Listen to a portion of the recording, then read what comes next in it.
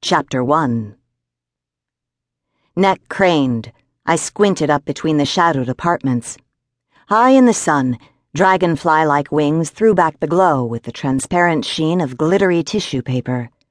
The sporadic traffic at the end of the alley was enough to cover the sound of Jenks's wings, but I could hear them in my memory as the pixie hovered before a pollution-grimed window.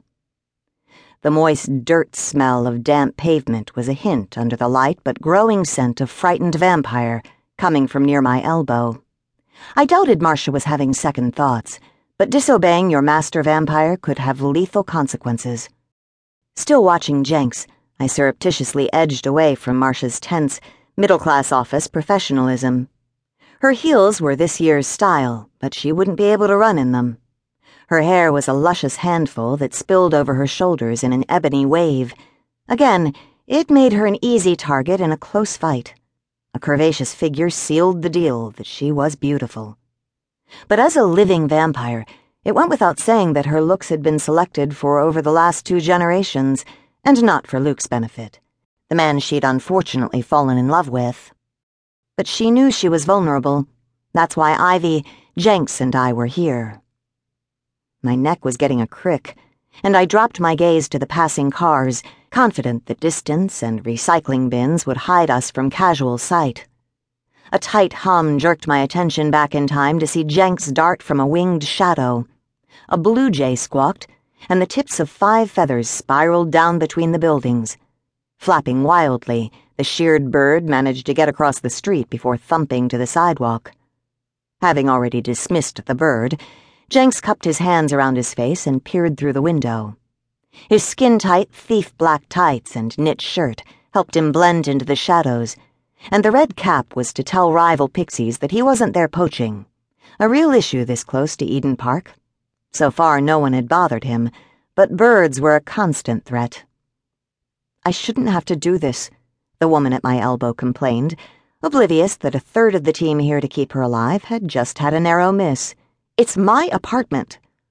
I took a slow breath when Jenks lifted the flap to the bathroom vent and vanished inside. "You want to risk running into Luke?" I said, and she made a sound of frustration. Yes, she did, but to do so would mean her death. A lingering sensation that something was off dogged me, despite, or perhaps because of, the ease of the run so far. Restless, I resettled my shoulder bag. I wasn't a slouch when it came to looks, but next to this woman's structured beauty, my frizzy red hair and low-heel boots fell flat. Ivy's confident steps against the hush of the side street traffic tightened my gut. The vampire next to me stiffened at my increased pulse, and I gave Marcia a look to pull herself together.